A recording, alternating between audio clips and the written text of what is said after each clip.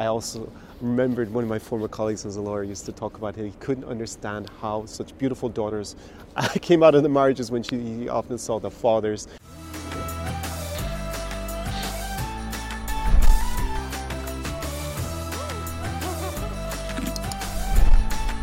SAR Experience. Привет from Odessa. Это очень холодно здесь сегодня. Greetings from freezing Odessa in Ukraine, just down by the port. You can see that a little bit behind me. And it's early December, so it's starting to get a little bit cold in Ukraine. I was going to shoot it in the city center, then I realized that, look, with no trees or vegetation, it doesn't look the most appealing. So down here where the light is a bit nicer on the port, also get another half an hour probably light at this part of the city. But you clicked on this video, on this episode of the Vodka Vodcast with me, Connor Klein, because you want to know why are Slavic girls or girls from this region like Ukraine, Russia, Belarus, why are they so beautiful? Why is there so much talk about girls from this region, and what could it be?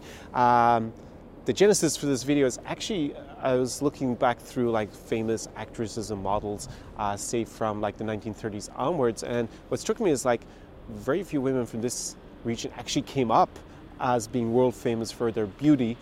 And then begged the question to me is like, is this just a recent phenomenon? Has something changed in the last 30, 40 years that makes this region so full of beauties and compared to the rest of the world? Or is it just they became discovered in that sense with the fall of the Soviet Union? So in this video, we're going to dive into some thoughts I've had. I had a conversation with one of my clients in Minsk last week, and we came up one or two things. They're kind of hypotheses, so definitely after you've watched the video, drop me a comment below and let me know what you think are the reasons behind the fame of the beauty of women in countries like Russia and Ukraine and Belarus and the former Soviet Union in general, also including the Baltics, of course. So when I say Slavic, I don't mean the entire Slavic world. That's a lot broader. That's like the large parts of the Balkans, also large parts of Central Europe, like Czech Republic, Poland, for example. But that's not what we're talking about. We're talking more over here in Russia and Ukraine and Belarus, the former Soviet Union. Those countries are actually in the Soviet Union, not the entire Slavic world. Slavic has become kind of a byword for that, but it isn't actually technically correct. So we're going to limit what I'm talking about to this region. Of course, in Central Europe, you have a lot of beautiful Slavic girls who are not from here, obviously, but that's a different discussion. And really, when you see, say, the mail order bride marriage agency business, it's really focused a lot on Ukraine. So there's definitely some sort of allure that they're marketing about the beauty of the women here. Not just the beauty, they also talk about other traditional values. I have a lot of other content. Going to have a great video next week where I dive into why you should never use a marriage agency if you've ever been tempted. Going to have that video coming as a tip Thursday, probably in about 2 weeks' time, so stay tuned and make sure that you have hit the notification bell to be notified when that video comes out. So also notice I talked about, say, the most beautiful. I didn't say the best. I didn't say the best morals. I do have other videos. So I'm going to link it up above in the card and down below in the description for my series on why not to date Ukrainian women. So not talking about necessarily the best fit, best morals. We're talking about purely just like that more kind of catwalk beauty. If you're into like bigger, more voluptuous girls, probably not going to be the region for you. Something like a Latina or Latin America obviously is going to be more your scene. But you do find a more catwalk model type here in Ukraine. So think, say, Irina Shayk or say Sasha Luz, who I actually saw in a film pretty recently here when I was here in Ukraine. It's actually in English, Anna. This kind of more Eastern European model, tall, long legs, very high cheekbones, very defined face. This is what I'm talking about. This you definitely see a lot more, I can confirm, on average here than you're going to see, say, in Western Europe or North America or other regions in the world. Definitely this particular type is found here more in Eastern Europe. So that's a way for me to segue into the first point, which is just genetics and DNA. Now, I did a video last year where I gave DNA tests to 10 girlfriends here. Most of them were part-time models just within my social circle. And just see what their origins were. I'm going to link that, of course, above in a card and below in the description as well for you to go check out if you haven't seen it. And there it was really interesting. Basically, the conclusion was that there was this kind of mix here. It wasn't purely, we'll say, Eastern European or Slavic DNA that they had. They had it mixed in with mainly from further north in the Baltics. So the Baltic region and also Finland came up quite a lot. And also the Balkans, which is the region to the west of here. So think of Bulgaria, Romania, that region, all into Serbia, the Balkans. And it was this kind of mix. Normally about, usually a third, not quite that like that. You can go check out the video, see exactly how it broke down, but there's definitely that mix here. So certainly in this particular part of the former Soviet Union, so Ukraine, because we're closer to the Balkans, as opposed to if you were to go to Russia, which obviously a bit further away, and you'd see less of that DNA in general than you're going to find it here, being basically in the region, especially Odessa being a city that has a lot of people came from further west. That's that special mix, not exactly that they're all Slavic or Eastern European, that actually makes them probably on average considered more beautiful. So definitely go check that video out if you want to know more about the genetics. So that's something that's passed on. We looked away. I mean, I have my own DNA test video where you find out I was actually 90% Irish. That was actually a shock for me that it was so high. But as you can see, obviously Irish people tend to, in general, we could say, look similar because of just genetics and the DNA we passed down, which gives us certain characteristics. That's obviously playing a significant part. So I think that's the first thing, is just the DNA. And in this particular region, you have a certain mix that has led to a lot more beautiful women on average than you're going to find. Because when you look at most models, they're not necessarily most of the top models from here, a lot of from Brazil, for example. But I spent a lot of time in Brazil, and I can say that you don't see as many beautiful women if you're walking around in Brazil as you're going to see in these countries. But at the extremes, of course, a lot of the top models in the world are actually Brazilian. So it's not that the average is so high there as it's going to be here, but you just have these extremes with this kind of mix, because they're obviously they have a lot of African, European, and even Asian genetics mixed in together because of its unique immigration and colonization. That's actually a good bit different to the countries around it, maybe at times similar to parts of Argentina and Paraguay as well, but definitely different to, say, Central America or Mexico. Or obviously the genetic mix they got is very, very different. So at this extreme end, you do have amazing, beautiful women, obviously in Brazil, but the average, you're not going to find it like here in Eastern Europe for sure. So that's something to kind of ponder and understand, that it's, to a certain extent, due to the genetic makeup here in countries like Ukraine. So now the second thing I've alluded to in some of my other content here on YouTube is that there is a huge emphasis on appearance, especially for women in Eastern Europe, less so than you're going to find in North America and in Western Europe for sure. I have another video about feminism and another podcast about I was going to say fat feminism. That's also part of it. Is kind of the connection between the two. Just about the obesity epidemic we have in Western Europe and North America, and how that differs to here. So, whilst as guys, obviously, we're primarily visual. If you were to decide whether we're attracted to a woman or not, it's a lot more important for men than it's going to be for women. That's just evolutionary biology about whether the woman is going to be healthy enough, basically, to bear children. It's something just innate in us. It doesn't dominate 100% of why we choose people, but it's a large part of it. And obviously, if a woman is obese, which is at the extreme, but just overweight, and then suggests that maybe she's not going to be as healthy. And this is kind of why we're not as attracted in general. So here it's definitely goes further than that, I would say, because it's rare that girls will go out of the house without having done their makeup, without trying to look as presentable as possible, even if they're going out just to get a liter of milk in the supermarket. It's definitely something that women focus on more than you're going to see in Western Europe. And I was back in my birth country, my home country of Ireland, recently. I was a bit shocked, I have to say, by first of all, how obesity has become a problem, or especially young women being overweight. This is very different to when I grew up there, where at the time obesity was not a problem at all. It's really something that's happened in the last 20 years, and it can happen, to see, quite dramatically, 20 years. But also the way they present themselves, and they were dressed extremely casually.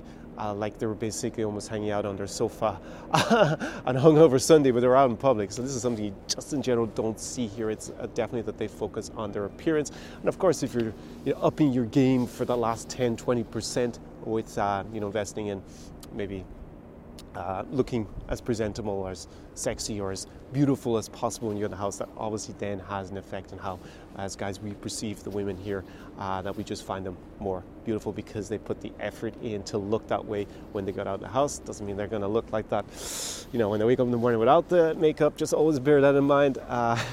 Always factor that in.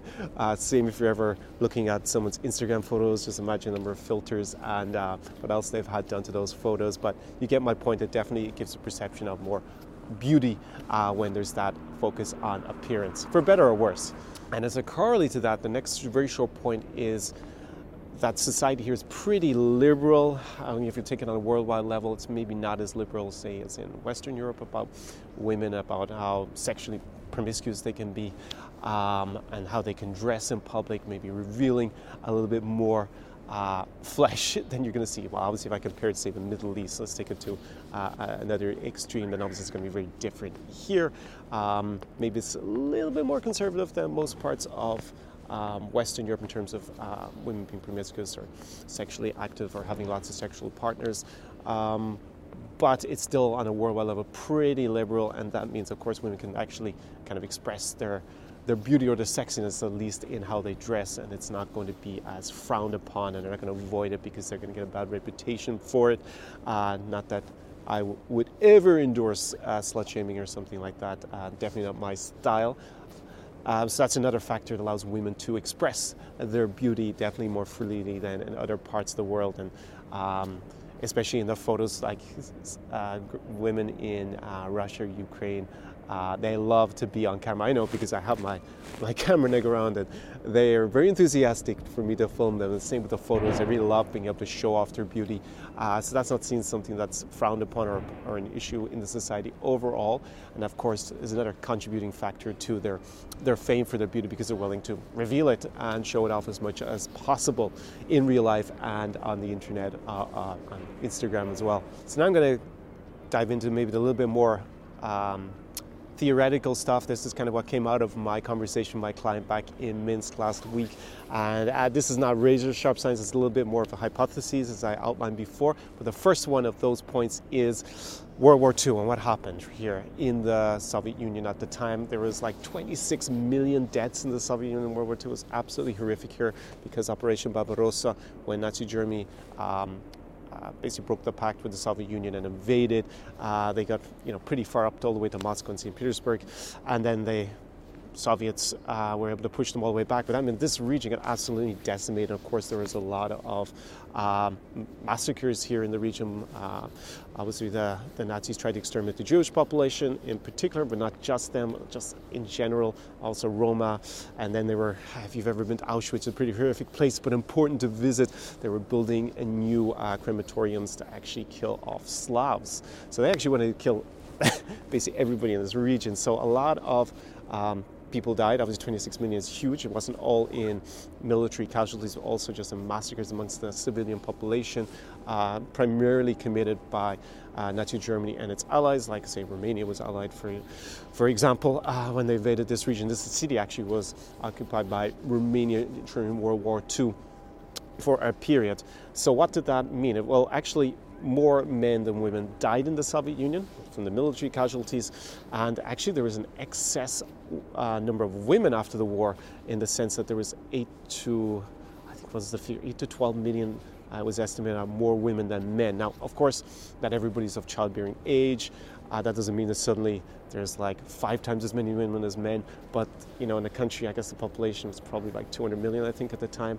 That if you had this excess of 12, then you can see there's obviously a significant difference. There's obviously going to be more women, especially because a lot of the guys who died in the military would have been in that kind of, like, I guess 20 to 30 age bracket, or 20 to 40 age bracket. So they actually would have been marriage material to start a family, and unfortunately they weren't there anymore. So what happened after the Second World War? Well, the guys who survived and were here suddenly found that they had a lot more options than they otherwise would have had in terms of finding a partner or wife because there's just so many extra women. As a result, what do us guys do? If we have a lot of abundance or supply, we can be very selective, right? So we're going to pick on average a girl who's a lot better looking than if we had the competition from the other guys who might have taken some of those more beautiful, more desirable women, and we're going to start families with them, have children with them. And as a result, they basically marry the better looking girls overall. So I guess my hypothesis and what I talk to my clients is that probably the women who are not as beautiful just were less likely to find a husband and actually have children than the ones who were, of course, more beautiful and getting snapped up by the hottest guy, the most eligible bachelor in the former Soviet Union. And of course, the children, because infant mortality was still pretty high at the time, I'm guessing, because it was in Western Europe at least, a lot higher than it is today, that of course if you could manage to pair yourself up as a woman with a guy with more resources and who was more desirable, then your children also had more chances of survival and then obviously procreating later on in the generation. So basically, my hypothesis is that actually led to a lot more beautiful offspring as a result here in the Soviet Union at the time. Now, this segues into another hypothesis, which is about communism. Now, so Soviet Union was communist, as you're almost certainly aware, and what that meant is that unlike in capitalism, where wealth, obviously, there's a bigger difference between rich and poor. In communism, there's a saying that communism is a great way to keep everybody equally poor. Because you didn't have these huge differences in wealth like you do at the moment, obviously when the Soviet Union imploded in the early 90s, in 1991, and then was replaced by gangster capitalism in a lot of parts of Eastern Europe, definitely in Russia and here in Ukraine, where a small number of men got their hands on most of the country's resources very quickly. So you have then a huge difference between rich and poor. This actually led to a lot of guys dying younger here for different reasons, alcoholism being one of them. So basically, under communism, wealth makes less of a difference, and as women look for guys who are able to provide better for their offspring as a family. Again, it's evolutionary biology. It's not about saying that women are gold diggers just because they look for a guy who's going to provide them with stability and maybe obviously security for when they have offspring. This is something built into us by thousands and thousands of years of evolutionary biology. And as a result, in communism, it wasn't such a big deal, right? Most people didn't have very much anyways. And of course, you still had status and your position in society, of course, would make a difference about whether you were desirable or not. But actually, wealth, because people were basically equally poor by and large, didn't make a huge difference. So what happens if that's the case? Well, as a woman, you can maybe take a guy who's maybe better looking because you don't really have to care so much about the resources or how wealthy he is, because it's not really going to make a big difference. Setters power, but you're just going to go for a guy who's probably better looking in that case, which is less likely to happen in capitalism, like in here, where you have the gangster capitalism. You have huge differences in wealth, so you can be very, very poor or extremely wealthy. And that gives obviously a bigger incentive to pick the guy who's got the most money or has more resources, to project himself as if he does. And that is obviously different to being good looking. So then obviously the genes that have been passed on are a bit different, where that 100% correlates with the women who obviously the offspring being better looking or not being better looking. I also remembered one of my former colleagues as a lawyer used to talk about how he couldn't understand how such beautiful daughters came out of the marriages when he often saw the fathers in Russia. So whether that's 100% passed on, not so sure. But as I said, definitely drop me a message below. Let me know what you think of this hypothesis that under communism, people will choose partners who are actually better looking as women. Women will choose men who are better looking because wealth is less of a factor. So in conclusion to these reasons as to why the women here are just so fantastically beautiful compared to most other parts of the world, I would say all other parts of the world on average, is just the way that fashion has kind of changed and what we see as beautiful. This definitely changes over time. I saw a very good video showing, what was considered the standard and how it changes every in terms of body type every, say, decade or so since the 1920s. It's actually a pretty cool video. I might look for that again and maybe link it below for you guys if I can find it. But that's definitely true. And like the idea of the leggy blonde, as was, tall, long legs. Basically what I described at the beginning of the video is like quite a common characteristic here amongst the women. You do have more blondes, you can have them probably, you do also in Scandinavian parts of, say, Central Europe like Germany, but definitely it's more than you're going to find in Asia or Africa or, say, Latin America for sure. You're going to find that more here than you're going to find in those countries. So just kind of the fashion, what we actually see as being desirable or beautiful has of course changed over time, and that actually seems to suit this region very well at the moment. Also them not being fat in general, also just not, these are all percentages is why it kind of increases it, right? So when I was in Ireland, I noticed that, and I looked it up, it's like I think over 1/3 of all women under 30 are overweight, if not obese, and here, I don't know exactly the statistic, there's got to be less than 5%. So obviously, if 25% of the female population under 30 are, an extra 25% are overweight in, say, Ireland or Western Europe, North America, it's even going to be higher probably in the States. And you take them out, then of course you got 25% of the girls who automatically are going to be back into looking beautiful, are going to be considered that way. So you add that with their emphasis on appearance, the DNA, what we see as fashionable, then this all adds up as to why when you walk around here in Eastern Europe, you see just like a multiple X factor of 4 or 5 higher in terms of the beauty of the girls than you're going to see in Western Europe and North America, for sure, having traveled and lived in those countries. So I think we're going through a golden era for the beauty of Eastern Europe. I don't think it will continue, so that's the bad news for the future, but that's why you got to come here now if you want to experience it. And the reason for that is in the 90s, it was very hard for women from here to travel. They probably actually had to wait for some foreign guy to come here because there's very few local guys that had the money to take them, say, to the West. And that has all changed, right? They have visa-free. I'm talking about Ukrainians in particular have visa-free travel to Schengen. That's 6 months out of 12. Countries like Dubai or the Emirates, a lot of these countries also give them visa-free.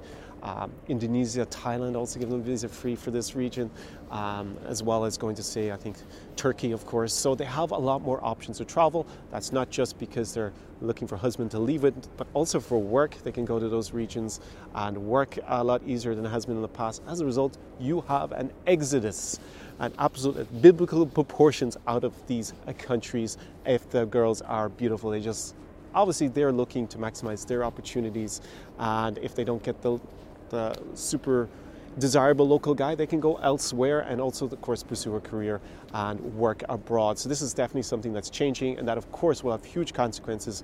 If the most beautiful girls in the country leave, then their DNA is not going to be passed on here. They're probably actually going to marry someone in the countries they arrive in or that they move to with someone, and that's going to change the demographic makeup here, of course, after a generation or two.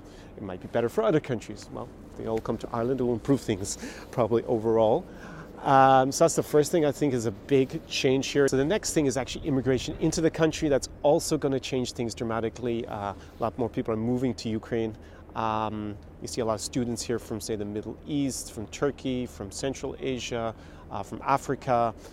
So probably Ukraine's economy is going to improve over the next decade or so, and then they will almost certainly have immigrants arrive. That will change of course, the genetic makeup of the country as well.